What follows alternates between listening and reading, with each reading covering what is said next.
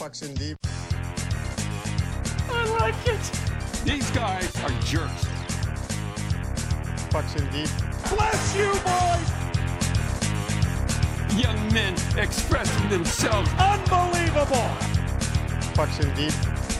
Put it in deep. You know, getting pucks deep, putting the puck deep. Put pucks in deep. You can never go wrong with getting pucks in deep. Just put the puck deep. Getting pucks out, getting pucks deep. Pucks in deep. Pucks in deep. Puck deep. Pucks deep. Keep getting pucks deep. Put it in deep. Mike Ross here, public address announcer for the Toronto Maple Leafs. You're listening to the Pucks in Deep podcast with Adam Lesko and Josh Coleman. Thanks, Mike. Welcome back, everyone. That's right, we're back. We're alive. Pucks in Deep. Episode 104. Josh Coleman, Adam Lesko. How you doing, Lesko? Welcome back, my friend. Doing good, bud. I hate the rain, but I'm doing good. Yeah, but winter's almost over, yeah, so but I'm starting to have a little bit of like spring vibes from the warm weather. I hear you, but doesn't the rain get rid of the snow as well? Or are you you want the snow kicking around? I don't mind the snow for now. It is the middle of winter. Yeah. I'm just happy because it makes it a little easier to remove some of the shit that's been building up around the stairs and the steps and stuff like that. Like, if you don't get after it right away, it turns into that cruddy stuff. And today was a glorious day. I was able to hack away at it with the shovel. Yeah, 7 degrees in the Ottawa Valley here today. Unbelievable. Yeah, beautiful day here in Pembroke, Ontario. And, of course, you know, I got to shovel off those stairways, Lesko, to protect the well-being of my 7-month pregnant fiance. There you go. Very important. Very important. She'd probably be upset if you did not shovel or salt the steps. Well, she's already been upset with me for 2 weeks. You say you had a backlog. I had a backlog. You know, I said, well, I'm just waiting for the warmer weather. That's all. Waiting for the warmer weather. Welcome back, everyone. It's going to be a fun show. We've been off for too long, to be honest with you. Too many major storylines have come and gone. But to be honest, bro, it's like this is what the Leafs do to you. This is what the Leafs do to you. This apathy period, right? Because me as a diehard hockey fan, as I'm not watching them play Columbus. Even though they hadn't played 2 weeks, I was like, I'll coast in and out, but I'll see what's happening. I'll cruise through. Yeah, I'll cruise through, but I'm not staying. And Matthew's not playing either, so that's obviously that's a big bummer. Yeah, it's a bummer. There's no doubt about it. But this is that mid-season lull. This is where it really feels like the season is too fucking long. Yeah, so I would agree with you, but at the same time, I would say the noise around the trade deadline coming up is also kind of exciting too. Like it does help. It does reel you back in. It helps kind of like divide the season. You've got the first half of the season where everyone's initially they're staking their claim to whether they're, you know, pretenders or contenders, whether it be for cups or playoffs, what have you. And then we have the middle of the season. We go on break. Christmas, All-Star. Everyone gets their bye week. Everyone's kind of chilling. We kind of know who the real players are. And then after that, you're so right. There's like a 1 or 2 week period. I don't think it's any longer than that. It's a 1 or 2 week period where you're like, oh my God, this is kind of boring. Like what's going on here? And, you know, even myself, I don't know. I still watch, right? Like I do. I told you this before. I think last time we had a show or 2 shows ago, I told you like, I said I was out, you know, I didn't say I was out like, oh, I'm not cheering for the team anymore, but I said I was out. Wake me up when the second round comes, you know, and it's just like, as soon as the puck dropped again, there I am. Like I'm right back in. I watch every game. I don't know. I feel like I've got a good handle on it, but I recently, over the last couple of days to a week or so, Lesko, I've kind of been falling back into the, wow, we're just going to lose anyway type of mentality. Guys are like, what if we pick up Meyer? You know, there's talk around Patrick Kane. I want to get to that later on in the show. I think you're going to have to talk me off the ledge on that one. But, like, you know, all these conversations surrounding all these different players. And I'm kind of like, I don't know. I don't care. Like, I don't care who comes in. Is it really going to help? We've already done this a bunch of times. Like, what else is going to have to happen for it to work for us? You know, Tampa in round 1, that's what makes it also a little bit more boring. The playoff matchups, the way they're currently constructed, having it made up now, determined in January 1st, and you know who you're playing. Even earlier than then, really. Yeah, it's such an interesting situation with how dominant, once again, Tampa, Toronto, Boston are, and as well, we're seeing we're starting to see it in the Atlantic as well with New Jersey, in the Metro, New York. Sorry, the Metro, New Jersey, New York, and help me here, Islanders. No, there's one more. Washington. That's running away with it right now. Carolina. Thank you very much. That's how forgettable they are for such a great team. Yeah, but dude, the other two that I gave you were like those are playoff bubble teams. I kind of thought that's where you were going. Like the race is on, amongst those teams in the Metro. And you're right, Carolina does kind of get left behind a little bit. And I think I was talking to someone just the other night about this because I have Freddie in my fantasy pool, and he's a great asset on my fantasy team, but then sometimes it's like, oh, he lets in 2 goals, but they only got 19 shots against. And it's like the 2 goals he let in, maybe they weren't even his fault at all, but they still only gave up 19. Like, come on, guys, let them shoot on him a little bit more. You know, that doesn't really help me. Usually teams want that shot. Yeah, well, because Carolina is such a good defensive team that their overall shot suppression is off the charts. But then it's hockey. Bad bounces happen, an unlucky goal goes in, or a guy gets a chip off the glass and he's in all alone on a breakaway and he scores. Like, that's tough to be blaming on the goaltender, but then you look at the board, the guy you're shooting against has 38 saves tonight and only let in 1, and Freddie's had 17 saves and he's let in 2 already. Like, I don't know. It's a weird one, but his record is fantastic since returning from injury. Yeah, I think it'll be interesting to look back at who I rhymed off a couple episodes ago in terms of playoff teams, because I was very confident in those picks, and they're starting to look pretty good. And I think that maybe what takes a little bit of the interest out. I guess where I'm going with this is we're not the only ones, I guess, to get a little apathetic, or at least this year, because there was a story out, I guess, a week or two ago now that the NHL national TV ratings are down 22% in the United States. And there's a lot of interesting conversations that come from this, but right. I guess just on the surface, like why do you think that is? I guess beyond the obvious thing is that I think with COVID being another year behind us, and that's using that in the most figurative sense possible, less people are just sitting around with nothing to do watching TV, I think is one thing. Yeah, I mean, I don't know this to be a fact, okay? This is just hearsay from, I'll friend of the show, James Duthie. He was on Overdrive with the boys. I guess it was last week when that article had dropped, and he had some interesting comments on it pertaining to the industry's ability to accurately get the results, like right. to accurately actually know how calculate. Many people are watching it. Yeah, because like he made a good point. He said the McDavid World Juniors had one of the highest rated. It was one of the higher ratings for the World Junior Championship. He said, I would bet my whole life savings that this one with Bedard had just as many, if not more, eyes on it. Now, I guess we're talking about Canadian ratings. Mm-hmm. I know you specifically referenced the U.S., but I'm talking about generally, like the way that the media or however they get these results. Well, it's the Nielsen ratings are what really counts, right? It's that the numbers that they gauge from that are what you sell advertising with. Like, you cite that as your, like, our show grabs this rating and we average this many viewers, so on and so forth. Right. And my understanding is, and it could be a bit dated, that they've had a difficult time capturing and selling streaming numbers as a leverage point.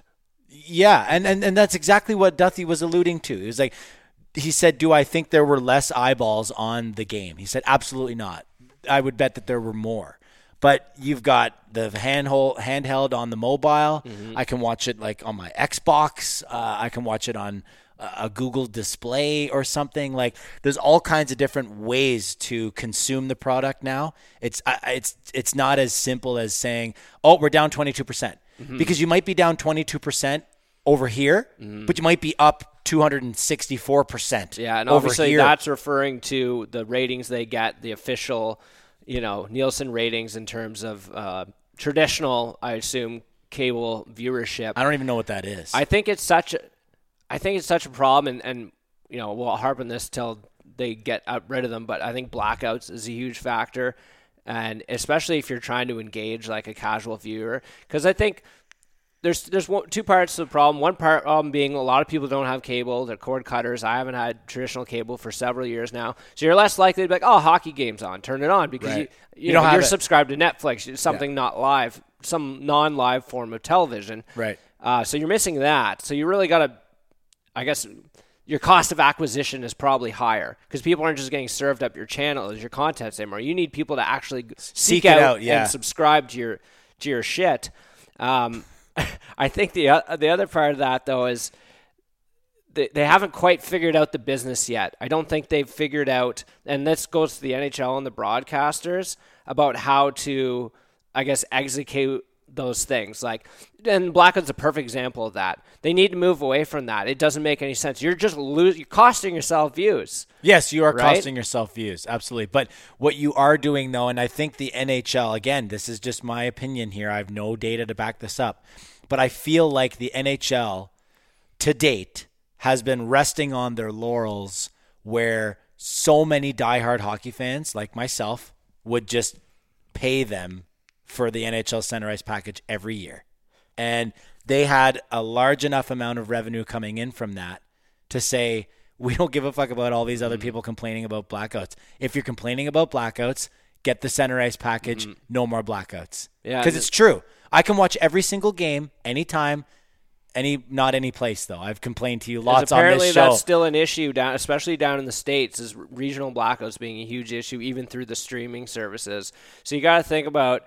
Wait, you mean like you can't get the game anywhere? Right, like you can't get it locally or on your package or whatever? Yeah, so people are complaining a lot about this in the United States. Oh, that interesting. They're not getting access now. I think I saw a post that somebody said, I'm 8 hours from Denver and I'm blacked out of a Colorado game right now.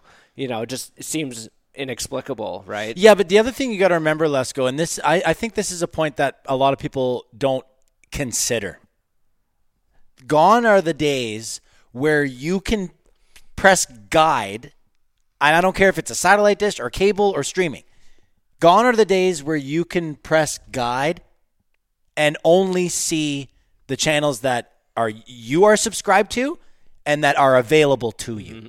Now you turn them on and you got to filter through what you're subscribed to and what's HD and what's local and what's whatever.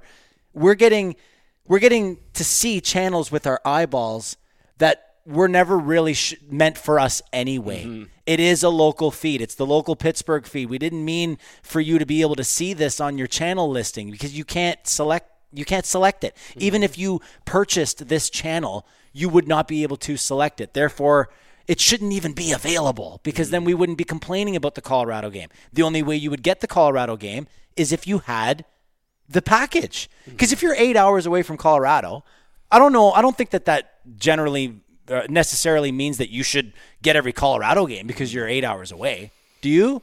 If there was a team, I think you should get everything. That's the thing. I think you should get everything. No.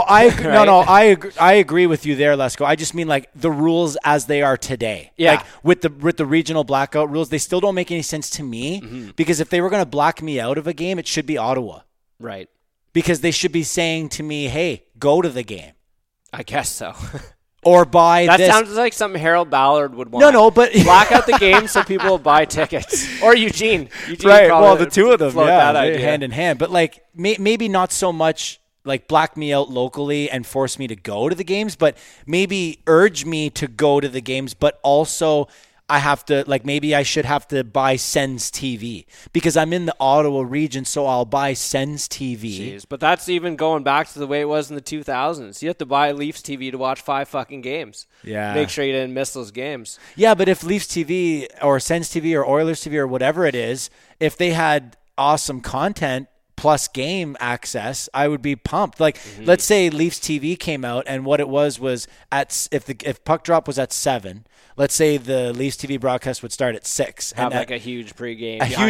And at 6:30, you'd go right onto the ice with the players, and one of those guys dressed up in a fucking white ghillie suit skates around with a floating camera, like we saw at the World Juniors? World Juniors, yeah, that was interesting. The NHL's got to get on that. I actually really enjoyed that when they're right up there with the Sellies. I said to Kirsten, I'm like, look at this guy. Look at this guy. He's wearing looks like he's wearing like a almost like a swimsuit. Looks like a hazmat suit. Yeah, but one guy it was skinny. Like he looked like a speed skater. Like they vacuum sealed him? Yeah, like he looked like Michael Phelps just popped out of the water wearing a full onesie, all white, and he's floating around with the camera. It was so funny. Oh, man. World Juniors, though. How about that? I guess we shouldn't really just gloss over it. Great tournament, man. Yes, actually. I don't even remember what happened 2 months ago. Please forgive me. I know. Well, Canada won. Yeah, thank you very much. Beat the United States. It was a great game, too. Their offense really seemed to come alive. Connor Bedard, absolute showstopper, worth the price admission. Dude, great first look at him. I know, like, other people, it's not first look for everyone. But I think for me, it was first look. Probably general hockey fan, probably the first time they'd seen him play. And consistently, wow. a few games. I mean, that OT goal was like, we'll be seeing that for the rest of our lives. So good, bro. It was incredible. Literally brought me out of my seat. Oh, yeah. And let's say this, Hockey Canada needed that. Yeah, you're right. Right? It was so weird, too. Like, none of the big sponsors, a lot of board ads for, like, Newfoundland tourism and shit like that. Yeah. Czechia, though. What an impressive hockey team there. If anything's going to tell the story about maybe, I don't know, some equality on the international stage as far as hockey goes, they were an unbelievable team and played tough physical hockey. And actually, what I found out, too, is 3/4 of their players play in North America, and it was really reflected in their game. Oh, well, there you go then. That's not, the reason, but that would be a driving reason, right? Because one thing that we have seen over the years is the game is tending to be played a little bit softer, let's say, for lack of a better term, over the Atlantic Ocean on the other side of the pond, as they say. But yeah, Czechia, I kind of feel like not necessarily the way that they play, but just the noise that they're making. They're like Finland when Finland was starting to bust through. Yeah, like the late 90s for Finland or the early 2000s. Yeah, I'd say that's fine. Yeah, early thousands or so. Like Canada was dominating, but I remember being like, man, Finland always has this great team. They can never seem to win, but they're always so good. I almost felt bad for them being unable to get, over that hump. And you look at, I don't know what the size of Finland is, whatever, 9 million or something like that total, and they pump out all these hockey stars like crazy. What a great tournament, though, like entertainment-wise. I like that it wasn't Canada steamrolling everybody. Oh, same here. The drama, them losing that game to Czechia was like, okay, like this is gonna be interesting to watch, and it really was. I was definitely impressed. And Halifax, can't say enough good about the crowd there. They were unbelievable and looked like a lot of fun. Dude, the games, I know this is stupid from a business perspective, but the games need to be played in those arenas. Yeah, I those don't smaller, like junior hockey or even it's an AHL barn, I think, out the there. Barns, $5,000 tops. It's outstanding. Maybe $10,000 tops. I don't know. Keep it small, man. No more. And I know Tavares, against the USA back in 2009 or whatever. I don't even. Yeah, 2009 in Ottawa. It's great. There's like 18,000, 19,000 people there going crazy. Yeah. I know it's awesome. For the Canada games, though. So even they were selling out games like 2 European teams out there in Halifax. Yeah. Which I'm sure you're not doing that in Ottawa or Toronto. No, of course not. But you would still get at least what Halifax put in or more. So you're still technically limiting yourself regardless of who plays. It's a good point you make, but overall the business model is going to be get everyone to pay this money. We want 18,500 people to pay the money, not 7,000. But the product is just, it's better. Yeah, it's better in the smaller barns. That's all there is to it. Especially for the viewers at home, like the pop on that Bedard goal was phenomenal. I'll throw some Bedard stats at you here. Okay. How dominant he actually was here. So these are the 5v5 microstats per game ranks. So points he was first, goals he was first, expected goals first, expected primary assists first, expected points first, chances first, chance contributions first, slot passes first, controlled zone entries first, ozone puck retrievals first. Holy. Shot second, assist seconds, chance assists. No idea what that even means. Second, shot assist. Chance assist? Yeah. So he set up a chance. Right, and I guess somebody scored off it, but he didn't get a direct assist. That would be my guess. No, I think it's just a chance that did not counter. Like it did not, or Right. a chance like that he did set not up count. a scoring chance. I set Yeah. you up that and you makes more sense. and you missed. I set you up and you missed. Listen to these stats nerds. Which go is at actually, it. yeah, but that's actually, I like that stat. I like that stat, Better man. than expected stats. Well, I mean, I'm thinking about it selfishly. it's something that has quality that's worth tracking. Yeah, it Put is, that way. because I'll think of it like myself, okay, selfishly. I'm a playmaker by nature Okay. in hockey, right? And even when we play Tuesday night hockey, you were out last night. It was great to see you out there wheeling and dealing. You and I had a good battle there at open ice. I feel old out there. Yeah, me too. What was I saying? Oh, I like that stat because even me at Tuesday night hockey, I'll set someone up and it was a beauty setup. Like I set him up and it was a perfect chance and you should have buried, but you didn't. When I'm going back to the bench, I'm like, I still got it. That was a nice little feed. Yeah. Like it was a nice little feed. And in the olden day, no one gave a fuck about that nice little feed. Maybe a scout in the crowd wrote it down. Right. You know? Yeah, exactly. But And I now think they actually track It's interesting that there is something to quantify that impact. Because in a game where you had 0 goals, 0 assists, I guess these micro stats will tell you something about how you played, even if you playing against a superior opponent and got outshot 40-10. It's like, what can you extrapolate from what this guy did that was any good? Exactly. You might have a Sam Mitchell stat line 0-0-0-0-0, and you go, he played 18 minutes and he had 4 minutes of power play time and he didn't even get a shot on goal. But you're thinking, no, if you look at these underlying stats, there were 6 occasions in the game where the team probably could have or maybe even should have scored because of something that he did, but we have no idea. It doesn't show up on anything. No way to it's nice to quantify track it. it. I'd like to see something like that on Patrick Kane. Oh, yeah. Because everyone's on him, right, about the injury and the hip, and he says it's overblown, and I agree with him 100%. I don't watch every Chicago Blackhawks game, but I have Patrick Kane in my lineup on my fantasy team. It has not been great for the season. I've been wanting to drop him almost every week, and I cannot do that because I imagine he's going to get traded. But right now, it's like I'm driving a boat in the ocean, and it's just like, ka-gung, ka-gung, ka-gung, ka-gung, and I look down, and Patrick Kane is dragging along the bottom of the ocean like an anchor. So you're praying for a trade. I'm praying for a trade, but that whole little spiel was about the injury because he had said the hip injury is overblown. I don't even really know how it happened. And Right. I know players give you a lot of lip music, but I actually believe him there because since he's on my team, I do tend to flip on the Chicago games. When you think he doesn't really care about He's bolstering his own value for the club by saying oh yeah, I'm fine, it's not a big deal. Because this kind of came out of nowhere. Nobody really heard anything about it, and then it was being talked about, and he had to address it, right? Yeah, but when I watch him play, like the eye test, bro, doesn't look like he's got any hip injury right now out there. He's playing over 20 minutes a night. He's getting zone entries against Montreal the other night there. Was it last night? Anyway. They got filled in, too. Yeah, but you should have seen him, man. They did the little drop back to him, and he came in, and I know it's Montreal. They're not the greatest team in the world right now, but he just knifed right through 3 guys, a little stick lift to get the puck back, and then a little no-look backhand pass back to the point to get the power play set up. And I was like, oh, my God, bring this to Toronto. I think the most interesting thing about Kane is, what is the price? Is the price for what he is right now? Because I assume that's what rival GMs would offer. Well, he's having a down year. He's potentially a little banged up. UFA. Hasn't done, he's had a good seasons point-wise, I guess, previous to this, even with Chicago being in the basement. Yeah, he was on 96-point pace last year. But what do they want? Is it 96-point pace is the price? Because I assume that's what they're at least asking. Yeah, but you got to remember, right? They're dealing from a position of weakness. So. And I assume he's considered a rental, right? Because his contract's up this year. Of course he's a right? rental. Yeah. Of course he's a rental. I mean, hey, do you want to talk to him about re-signing? Maybe. Okay, fine. But we'll talk about that later. Mm-hmm. We'll talk about that later. We're renting the player right now. Mm-hmm. Everybody knows that.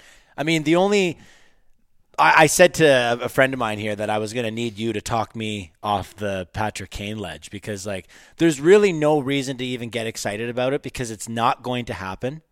Dubas is not going to make that move, even though I think he should. Like, Right. if they're not going to extend you, Kyle, and you don't have the agreement right here in the drawer that you can just sign, and you know, we're doing this logistically so everyone thinks that you're on thin ice, Kyle. But meanwhile, your contract is already signed and post-dated. Yeah. If that's not the case and you literally have no deal and they're going to let you make this move, then you make the move. Similar to the Koskinen signing. Was that Holland? Yeah. Right? I And then they fired him like the next day. He signed a contract. He gave money away, and then they fired him. So if they're going to fire Dubas if he loses or whatever, then why would he not pull the trigger on something massive? Stop thinking about the future and stop talking about, you know, Pridham and your cap guys. Like, talk to your cap guys, make this work right now, do a huge fucking bang, because then, like, if we lose again, then I don't know what to say. Like, you've done it. You've tried everything. I think he's probably. I think you think about Deuce, he's a long-term planner, right? I know, but he so doesn't there's have a no contract. I know, but there's no way. I think he just in his nature, he's not going to kneecap the team for his own benefit. If you get what I'm saying there. Like, to be I like, do, but I don't. I've got to go all in because my job's on the line, and I've got to, you know. But you got to figure too. Like you said, I don't think he has maybe the level of autonomy that we think he does. Like, Shanahan's got to sign off on any big deal like that. Of course. He must. So it's going to boil down to someone above him ultimately saying yay or nay. And, you know, given what we've seen from the team on ice, yeah, swing for the fences. Like, I guess because we've seen a lot of peripheral deals over the years, and I think it's managed our expectations into thinking, they're going to add, you know, a third line checker and maybe a depth D-man. Oh, right? great. That'll put us over the top. Which will do nothing for me. And I think for the majority of fans, it will do nothing. Dude, I don't think anybody does anything for me. I think the only player that does anything for me is Patrick Kane. And I think that's, like, subconsciously, I feel like that's why I'm even bothering to talk about it. Because, you know, lots of people are talking about it. I'm not going to be the guy that's like, I'm not even going to talk about Patrick Kane. Not only do I want to talk about Patrick Kane, I want to, like, try and manifest it. You Well, know, it's exciting Biz to think is about out him there playing, like, on trying to get him Matthews' here. wing or something, right? I know. I guess Dude, they play tonight. It seems that, and if reports are correct on this, they're very interested in Timo Meier. He's probably the best asset out there, but he's probably going to cost you the most. I like the idea of Ryan O'Reilly because I like the center depth. I don't like that he's been injured most of the season.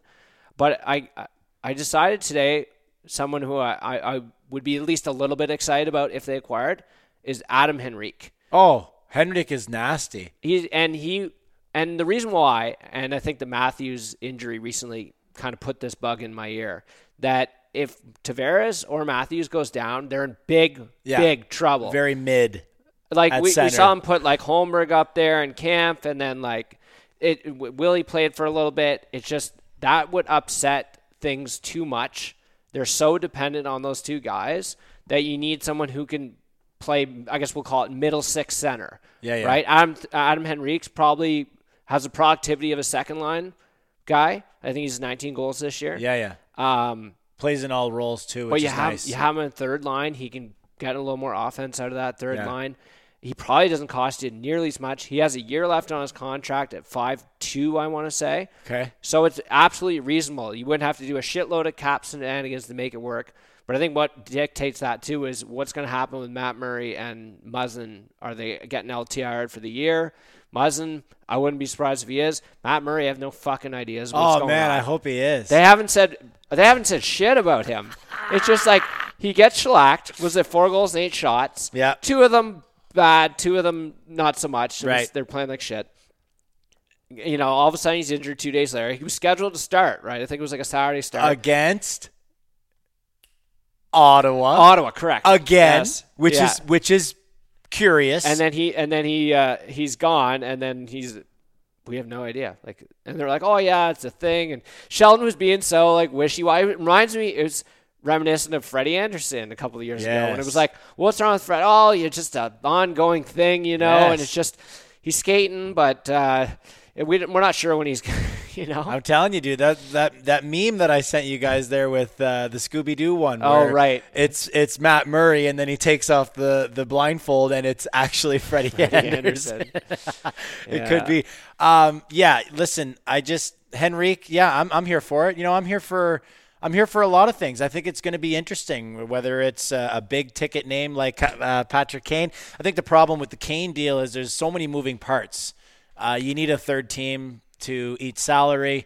What kind of deal do they want from you? Because, you may be in a position of strength dealing with Chicago, especially if Patrick Kane does go to management and pull a Claude Giroux situation, right? Where Claude said, trade me to Florida. Make it happen. Yeah, and make it happen. He's got a no movement clause, and it's been rumored that New York was his primary destination. He let that be known. Very interesting for him to actually say that. Yes, that he was hoping he would go there. And the rumors are that the Leafs are a possibility for him too. And I got to think that a lot of that has to do with Matthews, the prospect of playing with him. And what if he pulls the Giroux and says, "Move me to Toronto"? Mm-hmm. So that definitely would bring down the price. I know, but here's the thing. It's the cap mechanics that's going to be, like you said, the biggest impediment. But here's the thing that works really well for the Leafs if that is actually the case. And he says, I want to go to Toronto. I know it's difficult, but please, I want to go to Toronto. I brought you cups. I've deserved this opportunity. Let me go there. So that lowers the asking price for Kane. However, it probably increases the asking price for the third party. Right. To retain. To facilitate some salary, spread it around. Yeah, sure. All you had to do. They got it on my figure at less than $5 million. He's making what, 10? Something like that? 10.5? 10.5. Yeah, so they need to get him probably at 5 or less. And that's assuming they we would, can though. LTIR, Muzzin, Murray, or both. Well, which we would. We already have just over $3 million available as it sits right now. Okay. So we could make it happen, bro. And I mean, if Chicago, if we got to give them Kerfoot a second and a fourth for Kane, but then we need to do Robertson and a first to, the third party. I wonder I think something like this, a big name like that, any of the aforementioned, is probably the only thing that's going to move the needle for me in terms of being like, okay, this team is going to be different. There's going to be... We're going to win. Well, just a little more firepower. And we're going to win. But ultimately what it boils down to is that one game, that one shot, Game 7, whatever. We lose. You win, you lose by one call, one play, anything, right? So and we lose. It won't matter who they bring in. It won't matter who they bring in, bro. One of those things could happen. So what do you think? I guess just get your overall opinion on the Maple Leafs right now. Do you look at them differently this year? Do you feel they're better this year? No.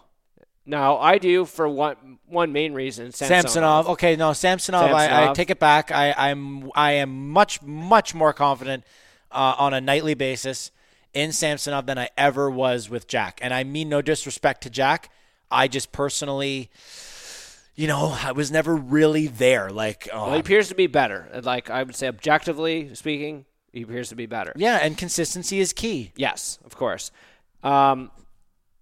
So I pulled some stats out here. So the Leafs, after 51 games played, 5-on-5 stats comparing this year and last year's team at the same point, right? Mm-hmm. So a lot of these things that we've kind of noticed about the team are reflected in the stats. Better goaltending, better team defense.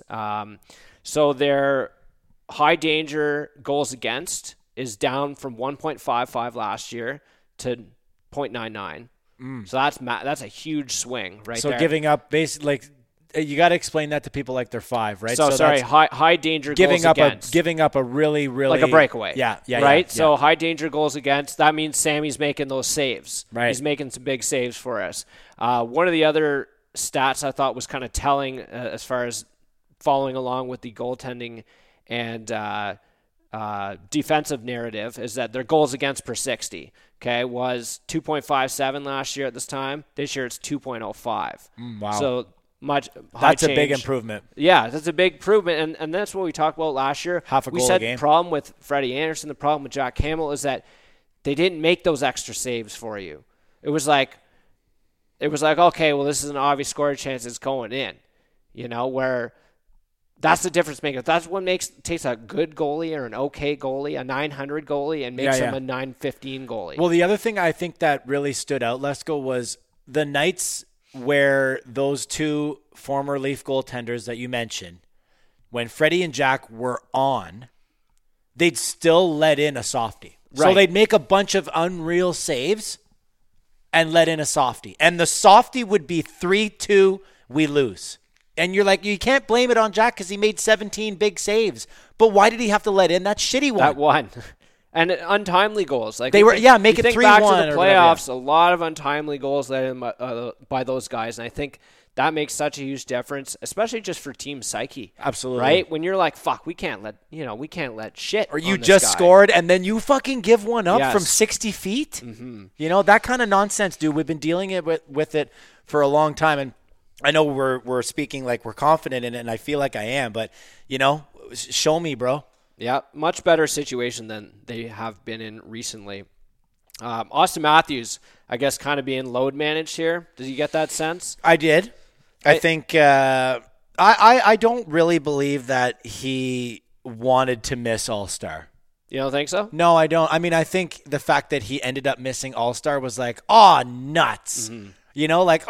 Nuts. Now I have to go on vacation or something. Right. But I think he's the type of, personality in this league that does get off. He seems to enjoy the spotlight. Yeah, on that type of thing. And obviously Skills, Mitch going there is great. He's the similar type of guy. He thrives in that environment, I think, and being the sociable dude he is.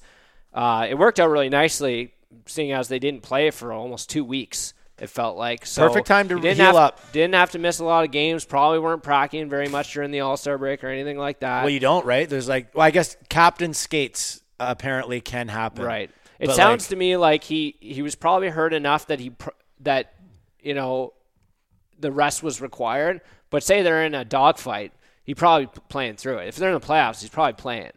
Like, it doesn't seem like it's anything that serious. And didn't require a 3-week shutdown. Yeah. Like, this almost seemed planned. Like, okay, you know what? This is nagging you. We'll shut you down here. We'll give you a few weeks of the All-Star. Yeah. That's it. I'm really, really looking forward to seeing him tonight. I am. I'm really looking forward to this game tonight, man. There's elements there. Patrick Kane is playing, and then of course we play them again. I think on Sunday, right, in Chicago. Mm-hmm.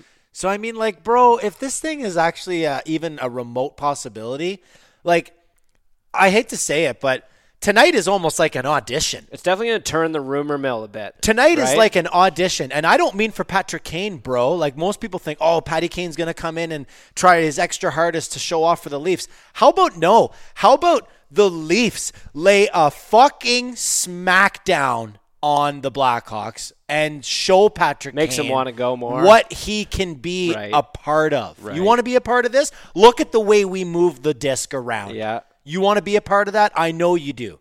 Which puts us in a further position of strength for him to walk in, pull the Claude Giroux, say, I want you to trade me, and I want it to be to Toronto. Interestingly enough, the starting goaltender for Chicago tonight is slated to be old Petey Mrazek. Oh, Jesus. And I read today we are the heaviest favorite on the betting lines of the whole season at minus 610. I saw 550 earlier today, but yeah, it makes you want to throw $5 on the Hawks just in case the Leafs laid an egg. I mean, doesn't they it? just did against Columbus, so you don't. I can't see that happening again. I honestly can't see it happening, and I don't know. I don't really think that this is something that would be said out loud amongst the boys as motivation.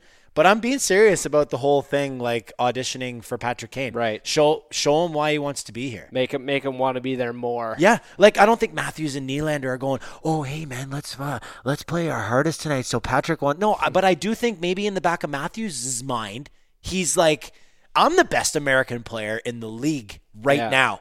And he's the best American player of all time, arguably, I guess. My vote would be for him. But, you want to come over and play here, man. I want you to set me up so I can snipe Geno's because he's such a dirty playmaker. It would be such a great match made in heaven, man, and I hate that I'm kind of getting attached to it. I was hoping you'd you'd pour water all over I can't it. because it's an exciting prospect because they haven't really pulled any of those deals in. Ever. The only reason why I don't, the main thing that's preventing me from kind of thinking about it logically is that it's been pretty clear that Dubas is not into rentals, and the last one really burned him, obviously. Nick Foligno, thanks for coming. Right. All-Star game. You watch any? I did not watch 1 second of it. Neither did I. However, I did purchase one of those nasty jerseys. Very nice jerseys. That throwback to the Muppets era. The 94 jerseys, man. Like 99. Those. No, those were the 94 replicas. No, they're like 90. I don't know. All right, you keep talking. I'll pull it. No, Anyway, I bought a jersey and I'm I thought they were disappointed sick. because I bought a Matthews. You bought a Matthews, Yeah. and then he tapped out of the game. Yeah. But it's okay. Like, I mean, it still counts for me. I don't give a shit that he wasn't at the game. He, he's an all-star player. So they got some money out of you. You didn't watch, but they got some money out of you. So. Well, the jerseys are sick, man. Yeah, I thought they were very cool, and it was a good throwback instead of trying to kind of reinvent it. And I liked that they had those classic Western, Eastern logos on it instead of just an NHL logo like they've used for several years. I think that made it a little more desirable to prospective jersey buying people. There's the 1994. Oh, it's all blurry. There's the 94. Oh, yeah. So they must have used those for a couple years. Probably. Yeah. Oh, I'm not saying that you're necessarily wrong. I remember seeing them for a few years in the 90s. But anyway. 1994 to 1997. There you go. Okay. Yeah. So 94 to 97. A little off there. I guess the biggest news out of the All-Star game weekend was that the All-Star game will be in Toronto next year. Yay! Let's all not go to Florida or Phoenix or Vegas or Tampa. I guess Tampa's Florida, but somewhere. Do you think nice. that takes some player appeal away? Of course it does, so, man. yeah. Guys are going to be pulling up with hammies like you wouldn't believe in the middle of January. It's not Winnipeg. It might as well be, bro. Like, what are they going to do there? I don't like, know.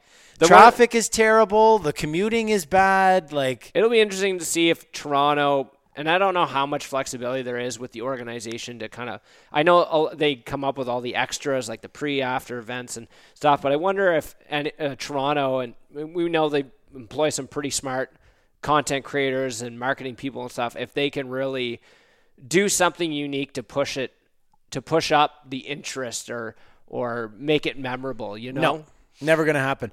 Why was it memorable at one point? I want your honest opinion. I know we were younger. Well, I think that's what I circle back on all the time is that it's for the kids. No, but it used to be like I have my reason why. Like I was just trying to ask you, like, what do you think your reason is for years and years ago, like in the 90s? It was good. Why do you think that was? Because I think I know why. I don't know, man. I just thought it was cool to see all the players at once. They tried. I thought they were a little bit. Dude, yeah. there was some physical. Yeah. There was some physicality. I think East back versus then. West is a good format. Yes. To put back into place as far as like a competitiveness. They tried. They didn't try the hardest, Lesko, but they did try. And of course, back then there was the hooking and the holding, so they would kind of water ski for fun. There seemed to be a bit more pride in it back then. Yes, there was for that. Like if they could put something more on the line, whether it's money or whatever, but I think that would drive some player interest. But I think they've got to put on a better product. And about the skills, like there's a lot of, and I understand this production, content creation and stuff, but there's a lot of filler. There's a lot of gap. There's a lot of nothing happening. Focus on the events that are interesting. Because I remember really being stoked about things like the hardest shot, and the accuracy, the fastest skater. And I think for those skills comps too, and I think I've said it previously, bring whoever out there. Don't just limit it to the all-star group. Bring the hardest shooting guys in the league. Yeah, he's a terrible player. Bring the fastest skaters in the league. Yeah. Like make it. And those guys, you figure you show up, you're fourth liner in Arizona, but everyone knows you're fast as hell. They invite you to the skills comp. You're going hard for that. I've been saying this for years as well, man. I don't care if he has 6 points or 60 points at the All-Star break. If he is the fastest skater in the league, put him in there. Yeah, or if put he's Kasperi, Kapanen, and Mikheyev out there, right? Yeah, for sure. I don't disagree. So like I think two things or three things. One, East versus West was bigger than this nonsense with 3-on-3 and multiple divisions. They actually tried, and they had some pride in the game. They weren't, fighting each other or slashing and stuff like that, and big, huge open ice body checks, but they did try a lot more. Mm-hmm. And number 3, I'm fucking blanking on my third one right now, but I had a third one as well. But the participation players, like the players that shouldn't be at the All-Star game. Right. They didn't have that back then. They had all the best. It was just like, here's the best squad that we can basically make from these two conferences. And there was lots of talk back then about, I can't believe this guy didn't get invited. Well, yeah, that's what happens. You know, Team Canada has a lot of great players. I'm just using another reference. There's going to be guys that get left off. I just don't think that it's possible to replicate it because, you know, the speed of the game and the demand on the players' bodies. I know that there was a big demand on players' bodies back in the 90s as well, but it's just like, it's just so much faster now. It's all about stamina and recovery and being able to play at 100% health. It's just, we're never going to get to that point ever again where it is a really exciting game because they can't put anything on the line. They can't put home ice in the Stanley Cup on the line. They can't put big wads of cash on the line. And the reason for that is because players aren't going to want, like teams aren't going to want their players to go and get hurt at this thing. Yeah, but I think the cash motivator there's something there for sure. I don't think they should be playing hockey, in my opinion. I think, and I know I saw you put it in the fucking prep, so right. I want to know where you heard about this. I just read I read a tweet there during the All-Star week, and somebody said, you know, they shouldn't be playing hockey at all. They should be just doing a bunch of random, like competing in a bunch of random activities like dodgeball or racing go-karts, stuff like that. Yeah. And I thought that was brilliant. I thought, dude, and that could be in addition. Because they spend all this time and money with doing all this media stuff, content creation. That should be the content. Follow Marner and Ovi and Sid and McDavid play around a golf against each other. Yeah, okay? man. Give me a bunch of the guys racing on a go-kart track, doing a bunch of different shit. Dude, 100%. So this is like almost verbatim. The idea that I had with my buddy, I was saying, listen, I don't even think they should be playing hockey. I'd like to see them, like, I'd rather throw on the TV and watch a small mini tournament between 8 players or something of ping pong. Right. Games to 7. No fucking around. We're just playing ping pong. It's a little tournament. Mitchie's representing the Atlantic Division because everyone voted him as the best ping pong player of the group or whatever. You know, ping pong, pickleball. Well, and throw them stuff they're not the best at either. Yeah, maybe. Right? Yeah, and it should true. be interesting to see how their skills would come out. But golf is I a think good that one, would too. be great for extra content. I think the game should be a game too. Like this little mini tournament with the divisions. Like you say you tune in halfway through, you just throw it on. What's going on? It's been going on all day. You don't know who's won what. No. What's going on? You have no engagement. You turn on one game, it's one game. Yeah. You watch the game, that's it. Which is that's another great reason I think it's more why a viewer-friendly format. it was better back then because of all those things we said. Now add that into the pot. It was just one game. It was skills comp tonight, game tomorrow. Yeah. And I remember back then, too, there was a lot more of like, while the game was going on, they would have the players mic'd up or they would have a guy right there on the bench basically interviewing one of the players. He would sit right next to him on the bench and interview him. Like, that stuff was fun. I'm down for that. But like you said, it was one game. They had their little intermissions and stuff. But it was easier for us to kind of commit to as opposed to, like you said, maybe tuning in and out multiple times and not knowing really what's what the hell's going on. Yeah, the 3-on-3, while it makes for some flashy plays and a lot of goals, is also kind of slow. Like, it's a lot of skating for those guys. It is. So I think it. I know they want to showcase all the skills and give them space to do fancy shit. I'm sure they would find ways to do that in 5-on-5. They do it in actual hockey games, right? Yeah, absolutely. The golf thing I thought was neat with the like shooting the pucks or whatever. Yeah, but in my opinion, as a golfer and a fan of golf, like not everybody's the same, but I would have loved, instead of shooting the puck around, why not just give them golf clubs? Yeah. Why not just give them golf clubs and say we're playing one hole? Like, because it was very quick. It was pre-taped, obviously, but you could pre-tape that and you could play a small 3-hole series, little challenge, little scramble, like you said, McDavid and Crosby against Marner and Ovechkin in a 2-man scramble. You pre-tape it. It's literally 8 minutes of footage, and I would be like locked into all 8 of those minutes as a big golf fan. Yeah, I think so. once you start doing a few other things, you get the, like you said, the Go-karts would be pretty dope. I don't know, maybe get injured. I guess we'll have to talk about that. Like even like paintball. Yeah, whatever. Or something Just small like that. Something. Have them play Call of Duty against each other. Yeah. Like, I don't care. Have them all. Every event is like worth a few points each. Sure. And then the game's worth like 10 points or something. Yeah. You know, East versus West, whoever wins. That would be cool, man, because I don't know. it's so stale, and it's really unfortunate because the NHL is a good league. It's an exciting league. It's gaining new fans every day. I really don't think it's losing fans. I know people are, the NHL's terrible. They lost my viewership. Like, guy or gal, people are joining at tenfold, when they first see it for the first time. I think what it is a lot of the time is where it draws comparisons to the other leagues, kind of leaving them in the dust over the last 30 years. That's where I think the point stems from. So let's talk about something people actually watch, and that's the Super Bowl. Oh, the Super Bowl, yes. Hell of a football game. I don't even like football at all. It's the only game I watched all year, and actually I think I tuned out for a bit after Rihanna. I'm the same as you and our viewers know. My opinion on football is not great. I have a bad take on football. I dislike football a lot. I know I'm in the minority there, but I just cannot get on board. I understand the rules. Okay. I do enjoy watching the Super Bowl for, the great action, because it often will be a fucking great game. It can be an epic great game. And I don't care what sport it is, whether I like it or not, I'm down for epic live sports. Yeah. Okay, anything. You want to throw darts? And that's what makes it special. That's yeah, it. yeah. So I'm ready for it, and it's just, bro, like the whole buddy going down on a knee at the 1 yard line because they want to run the clock out, because clock management is huge in football, and I get that. I'm not a fucking noob. I understand that. But that doesn't mean that I have to like it. Yeah.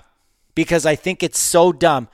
My example was if you took an alien down.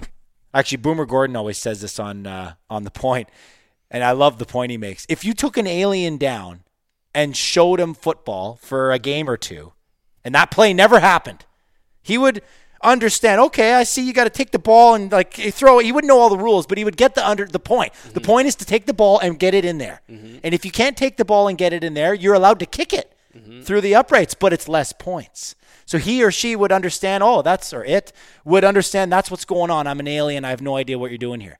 Then he would see that play and be totally fucked. Why would you not score 6 points now, but wait around and score fewer points in a minute? Like, it doesn't even make sense. You'd see it and just be like, why are they allowed to do that? I guess, yeah, but I mean, it makes sense because that's the rule of football, and I get it. And it is, like, the big fans of football will say, like, that's the beauty. That's the beauty of football is clock management, making smart plays like that, taking knees, icing kickers, that type of thing that the casual fan looks at and goes, what the fuck is going on? The hardcore fan is like, oh my God, what a smart play. Like, and it was a smart play.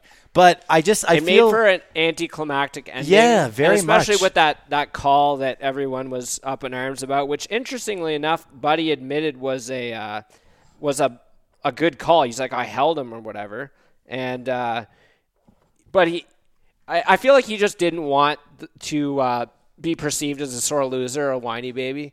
You know what I mean? He gets fined, I guess. Because I think it's definitely a situation where you're like, you're really going to call that now, kind of thing.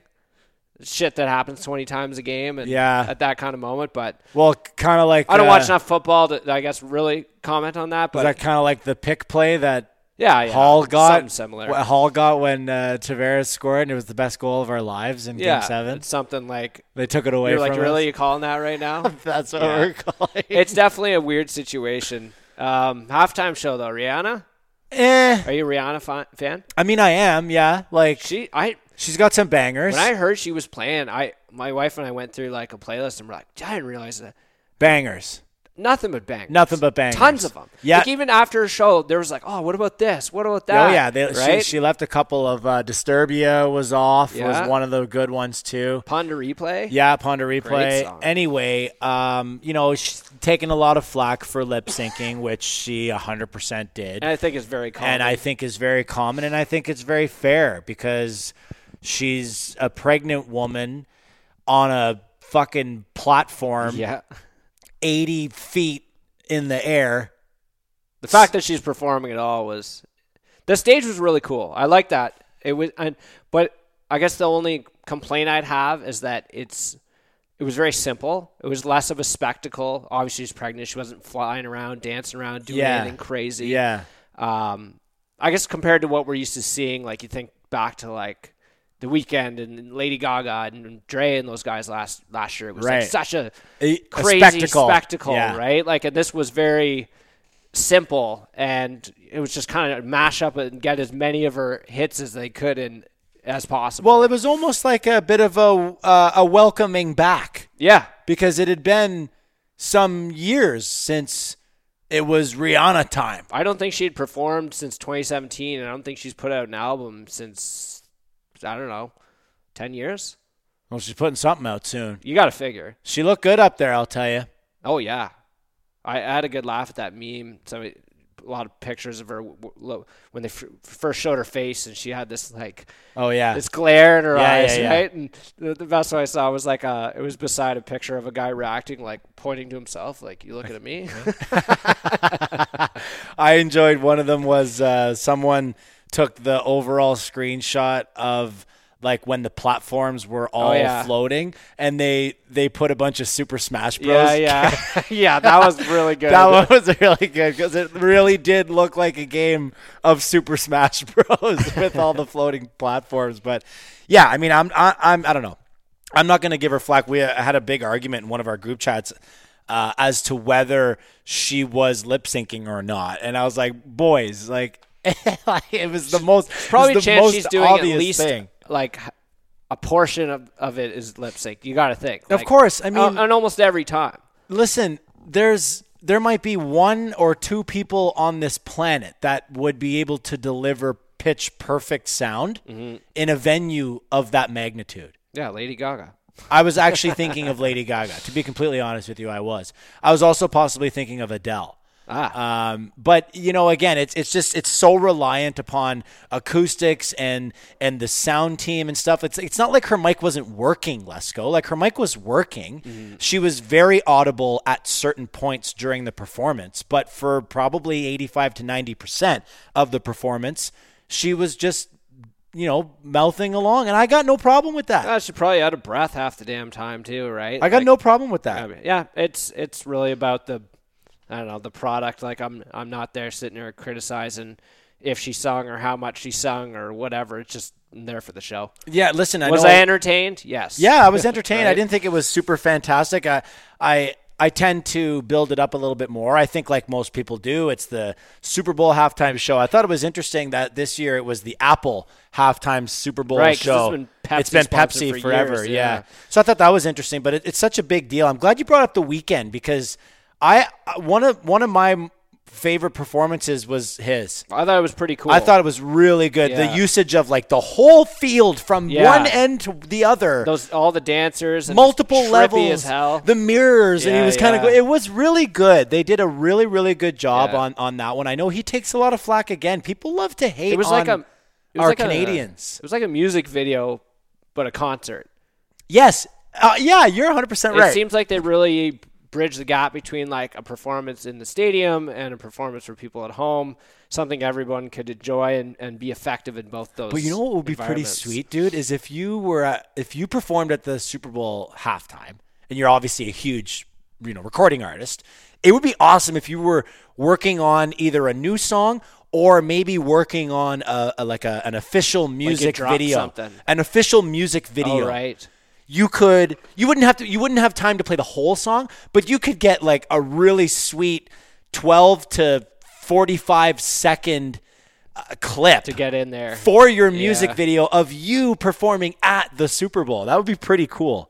So with these conversations about ratings and all that with the NHL, and then I referenced something that people actually watch. I was kind of interested because I heard on the radio the other day that it was 8.6 million viewers in Canada. Alone for the Super Bowl. Okay, so that is higher than any NHL game ever, except for one NHL game. Okay? In Canadian history. So I looked up a list top 10, top 20, or whatever it was, most watched TV broadcasts in Canadian history. So 1 to 8, I believe it is, are from the 2010 Olympics, Canada hockey games. Wow, okay. Okay.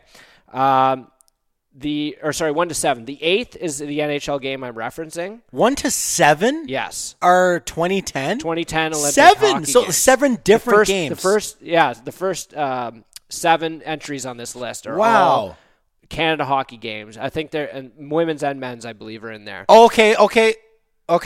Yep. So number 8 is an NHL hockey game, and I think it's 9 and 10 are Super Bowls. And if you go down to the 20s, there's one other NHL hockey game, the rest of them being largely Super Bowls.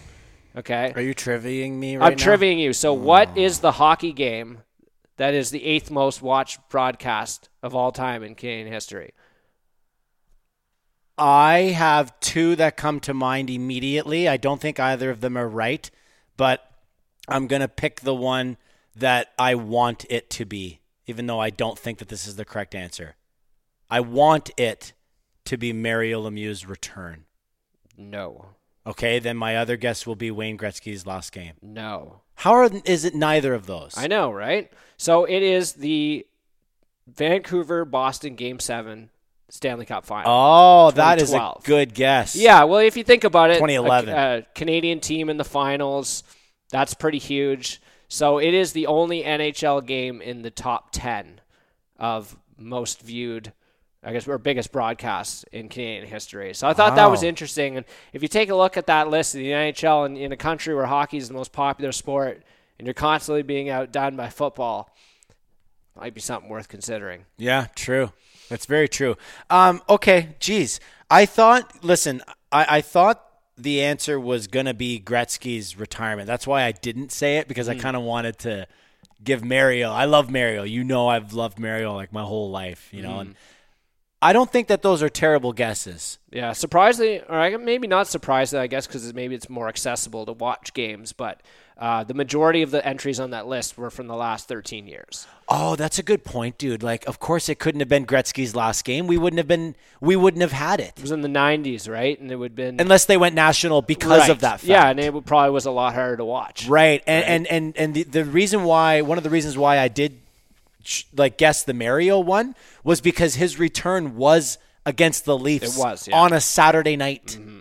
Like, it was a big deal. Everyone in Canada had access to watch that game if they wanted to. Mm-hmm. So I did kind of feel like that would have been high on the list. I wonder where it would sit, but actually it got me remembering to that game, man. What a fun time. Like, playing against my Leafs, of course I want the Leafs to win, but like Mario coming back after years of being retired, over 40 months. I was mad. He fucking lit them up so 3 bad. points. 5-0 they won. He destroyed them. 5-0 they won. Yeah. And he got 3 points. That was really something. Speaking of Vancouver Olympics, I guess Vancouver Canucks have been interesting, I guess, to say the least. The Canucks? The Canucks. Did you hear that broadcast from Washington, How did they DC? pronounce Tocchet again? Rick Tocchet? Tocchet. Tocchet, yeah. Rick Tocchet. Interesting hire. Bruce Boudreau, they really done him dirty there. And apparently the explanation behind that was there's some business shenanigans going on with who's getting paid what when. But that was a really bad It was look. really nice to see the fans give him a great send-off, and he got a little emotional, but it's really funny. They went from Bruce, there it is, to Bruce there he goes. was. Yeah.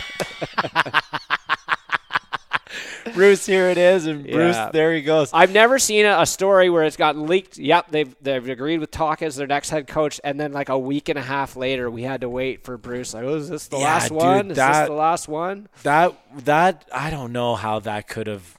I don't know if it could have went down any worse. It reflects very poorly on management, and I remember singing the praises. Like, oh, they brought in Patrick Galvin and Jim Rutherford and Emily Castonguay. Things are going to change here. Fuck, things have been really ugly for them. Yeah. I mean, giving up on your captain, they signed JT Miller. They say, screw you, Bo Horvat, off you go. Like, that's a move. They're ready to win. Then the next move, they're rebuilding or retooling. Then the next move, they're looking to the future with a nice long-term deal. And then the next move, they're trading away their captain. Yeah, I think this season has really put it, I think, clear to them that maybe what they have to do. And it's understandable. I guess JR's been there for almost about a year now, so he's got to figure it out. I thought Tocchet was a kind of an interesting coach choice, and I understand he coached under him in Pittsburgh, under Rutherford. Yeah.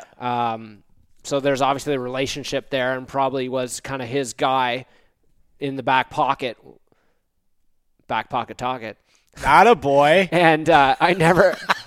But other than that, you look at his record, like coached in Arizona when they were shitty. Like, yeah. There's not a lot to grab on there, too, if you're a Canucks fan in this situation. No, I think, if anything, it's just that maybe change is good. And I think that, if this whole Tocchet Boudreau thing didn't go down the way it did go down, then this whole story surrounding Bruce Boudreau wouldn't exist, right? Like, they wouldn't have that sympathy for Bruce and the teary-eyed farewell. That has literally never happened in sport. Kind of makes it a little awkward, too, for Tocchet to walk into that situation. Because you got to figure he feels the same sort of way, and maybe coming into a situation like that, too, you're like, well, I trust Rutherford, but also, like, this is pretty fucked. Yeah, but back pocket Tocchet. If he can talk it, he can walk it. Oh, my goodness. Moving on. I thought they got a good haul for Horvat, I will say. Like, that unprotected first rounder is very interesting. It is. And the Islanders are playoffs or bust. I don't know what the hell Lou's doing down there. They're old, like Midland team. Yeah. Maybe they think on the, get hot at the right time, back of their goalie, they'll figure it out. I think Horvat and Barzal are going to do great, and it obviously important that they were able to sign him long term. I don't see him really moving the needle one way or another, but they're a team that definitely needed offense, and they've addressed that in one way. I mean, like, I don't know, dude. Like, the Islanders, they need help.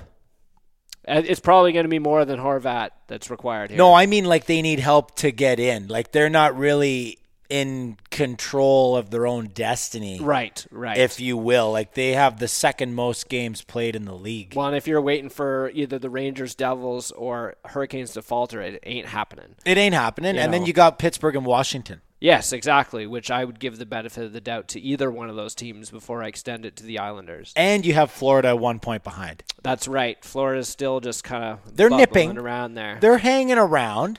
Okay, so all of a sudden you lose a game to Florida in regulation, Lesko, and now you're behind them. Yeah. And you're making these moves to try and be a playoff team.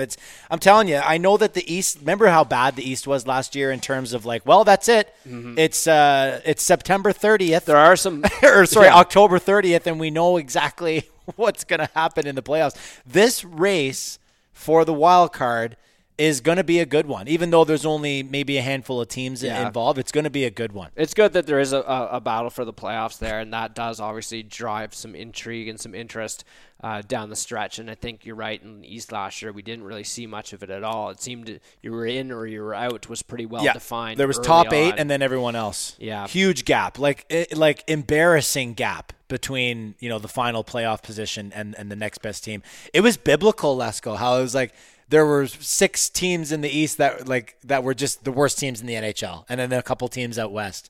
And it's almost flipped on its ear a little bit with a few of the Eastern teams like Buffalo and Detroit, for example, like being able to get back in the mix. And I really think the disparity between the East and West is crazy right now. Like how much better the top 8, let's say, in the Eastern Conference as opposed to the top 8 in the Western. It's a slam dunk. You see a guy like Tarasenko move from St. Louis to New York. That makes it just, even you're right. Continues to add to it. Horvat going from Vancouver to the Islanders, right? Like it's really interesting to see the disparity right now between the two conferences and even like the best teams. We always talk about the Atlantic, right? I think there was a short period of time where the top 3 of the top 5 teams in the league were Boston, Tampa, and Toronto. Yeah. So interesting, man. And of course, when Kane leaves Chicago and comes to Toronto, that'll be another one. There you go. Big talent drain, west to east here. Dude, it's so funny, man. Like on the Kane thing, I said, look, if we get him, it'll be really exciting, but I'll still have quite a story for my grandkids. in 35 years when they ask me what it was like the last time the Leafs won a playoff round in 2004. Won a playoff round. And I'll say, you know what, kids? Let me tell you a story, because it all started in 2016 when we drafted a young generational type talent named Austin Matthews, first overall. Then you and we skipped thought 7 it's years coming. of the story. And then a couple of years later, John Tavares, another generational type talent, finally answers the call to come home to Toronto, where he's from, the team he loved as a child, and captain the team. We thought it was a sure thing. And then a couple of years later, after playoff failure after playoff failure, they signed another generational type talent named Patrick Kane, and they still couldn't get it done. Here's a question for consideration in the Leafs trading situation. And going on the assumption of what Dubas has done previously and what he's stated publicly so far is that they're not very interested in rentals. Are they looking, do you think, at someone like, they've been rumored to be interested in Timo Meier. Do you think the fact that they probably know they're not going to be able to keep, say, Nylander or Matthews in a couple of years is factoring into this? Well, no, because, okay, I see what you're saying. Timo, his qualifying offer is like $10.5 million. Correct, yeah. So you think William Nylander would be cheaper than that to retain? Yes. And I just don't see, like, I view Meier as a rental anyways because of his qualifying offer. If that didn't exist, then I guess we're talking about fair market value. And to be completely honest with you, I don't know enough about Timo Meier to put a number on him in terms of what his AAV should be. Very well-rounded player, can score some goals, obviously.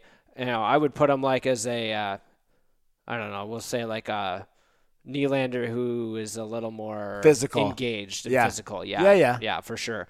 But is he as skilled as Willie? Yeah, though? that I couldn't speak to either. So. Does it wash out a little bit? Now, I'm not saying we don't need that guy because we have Willie. It would be amazing to get another power forward that actually uses the body. But does his physicality garner a higher salary cap hit versus Willie's ability to, thread the needle and make some really, really nice offensive plays? Really what it comes down to for me is addressing the deficiency at second line left wing. I mean, it's the obvious hole. I like Yarncroc going in there, but every other game, then Kerfoot's up there. It's just vanilla. They really got to fill that space. I don't care if it's with a $2 million guy or a $6 million guy, or Patrick Kane or whoever. They really got to fill that hole. And my ultimate hope for the season is figure out the fucking power play, because it's got to be clicking come playoff team. It has to be. I can't believe we're like 6th or 7th in the league in power play. It has cost them every year. Their power play has dropped off a cliff in the last at least 3 years in the playoffs. So why can't we call up Bruce Boudreau and say, hey, Bruce, why don't we throw you on the payroll and you can run the power play? Because guess what? Bruce Boudreau ran the number 1 power play with a guy on the team who is already the all-time power play goal leading scorer and will soon be the all-time leading goal scorer. His name is Ovechkin in Washington, right? I'm not saying we have Ovechkin, but we have a very elite level shooting player. They've got to figure it out. And I don't care if you put them in the blender and make 2 evenly units and instead of 1 dominant unit. I don't care what they do, but they have to figure it out, right? They've got to be clipping at least a 25% pace, I would say, going in the playoffs. Like in the playoffs, we have 0. I think they have 0 power play goals in the last 5 game 7s they've played. It's not. I know a lot of those games only had maybe 1 power play, but let's be honest. Like, you have to convert on your opportunities. You look at Tampa, you look at Colorado, teams that go deep, they're 20 to 30% productivity on the power play. I know, in the playoffs. Like I said before, I find it. I'm trying to find where we are in the standings in terms of power play efficiency. Now, were you talking to Damian Cox? Is that where you got this idea? No, what idea? So the other day, I think it was on Monday. The headline was, "It's time for the Maple Leafs to fire Coach Sheldon Keefe and bring in Bruce Boudreau." Right now, this was how long do you think he's had that article written? I don't know. And then was ready just to hit send? So it was like, finally, after they had a shit sandwich there on Saturday against Columbus that they're like, yeah, all right, publish it now. Yeah, now's the time. I don't know, dude. I'm not even going to give it. Third place, what are they, third, fourth in the NHL? Yeah, fire the coach. I'm not even going to give it the discussion. I thought it was comical. It's not worth the discussion. It is a huge clickbait thing, and yeah, you can't even read it anyway unless you subscribe to the damn paper. But dude, the Leafs are the 4th best team in the league fire your coach on the power play. Yeah, but that's got to translate in the playoffs for sure. It could make or break a series, right? Hey, is this what I was talking to you about on one of our recent episodes about power play percentage for the actual time that you were on the power play? Like, because sometimes if the Leafs take a penalty, let's say it's the Blackhawks get a power play, and then the Blackhawks take a penalty 4 seconds in. Right. That's 0 for 1. So, right, so actually like comparing a ratio to time as opposed to like the number of power plays. They're 0 for 1. Yeah, right. But they only had 8 seconds. Yes, they weren't even in the zone. Right. So I wonder if net power play percentage, I see this on NHL.com page. There's power play percentage, and then there's net power play percentage. Right. Interesting. Now, the net power play percentage is consistently lower by at least, it looks like at least 2%. It's 2% lower pretty much for every team. So I'd like to get a little bit more information on what exactly that is, because I've been clamoring for that for a while now. Like I don't want to hear that a team is, 0 for 15 in their recent 5 or 6 hockey games. Like what if 5 of those power plays were like 8 seconds long? Is that 30 minutes on exactly on power play? Yeah. Exactly. Yeah. So a stat to more accurately reflect their productivity. Yeah. I think it would, though. It absolutely would, because now we're talking about the actual time that they spent on the power play. Right. When they get those power plays, maybe they're more efficient than the other ones, obviously, where they're cut in half or something like that. Right.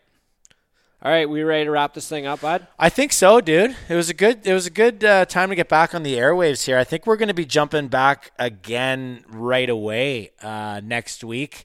Not in the books just yet, but we've got another exciting new guest, a new friend for the Pucks in Deep podcast, former pro. Okay? Do we want to give any? That's all I get to know. That's all we get to know? No position? Tendy. Yeah, I was going to say. We'll give you that. I was going to say maybe it would be fun to let the listeners know that we got a former pro coming on, big name. You all know him, goalie. It's going to be a good time, man. I'm really looking forward to it. So make sure you guys stick around for that. That'll be dropping next week, I believe, at some point in time. But I don't want to promise. It won't be in 2 months. I can promise you that. It will not be in 2 months. We will have an episode in 2 months. But it won't be episode... There'll be some in between. It won't be episode 105. That's right. It might be episode 106. What are we right now? 104. It's a weekly podcast, except for the weeks that we don't record. That's the definition of the show. It's the tagline of the show. The tagline of the show. Weekly episodes except the weeks we don't record. It's very accurate, and I'm not lying to anybody, right? There you go. All right, folks. Well, thanks for tuning in. Once again, Pucks and Deep podcast here. Josh Coleman, Adam Lesko. Drop us a line. How do you guys think that they can fix the All-Star game? What do you guys want, Leaf fans out there listening? Do you want Patrick Kane? Do you care?